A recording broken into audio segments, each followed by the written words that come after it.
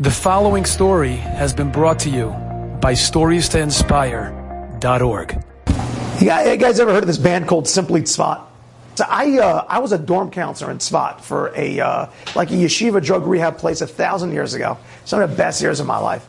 And Simply Tzfat was having like their start then, and they came to play for us one night. We had a kumsitz with them, and the bass player, a Yid, beautiful Bresla Yid, Peyas Azeh, Bard Kacha. He sits down and he tells us his story. First, he shows us a picture of his Israeli license, of what he looked like before he did Teshuvah. And he literally looked like Bob Marley. He just had like these long dreadlocks just all around. He looked like Sideshow Bob after a shower. I don't think his just whole frum was just down over his face.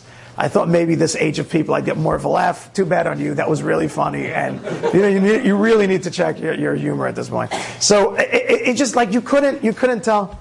But this Yid, he goes, he does his army service. He went off to Thailand afterwards, and he's playing music in like some bar in Thailand. And afterwards, he goes to get a drink at the bar, and he said there was this Chinese guy sitting at the bar, and the Chinese guy got a little bit too drunk.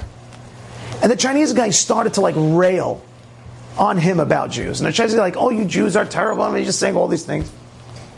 And he said to us, he's like, look, the guy hated Jews. Okay, I get it.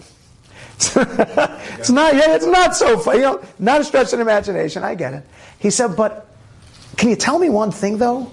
The guy said, he's like, I went like this with my dreadlocks, and he's like, and I opened up the shade, and I said to him, how in the world did you know that I was a Jew?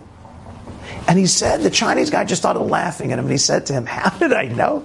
He said, everybody can tell a Jew from a mile away. You can't hide. Everybody knows who's a Jew. He stopped and he said, if this drunk Chinese guy could see that I'm a Jew, but I couldn't see that I was a Jew, I felt that was terrible. He said, within the week, I got on a plane, I flew back home, because I had to find out what that Chinese guy knew. What makes me a Jew?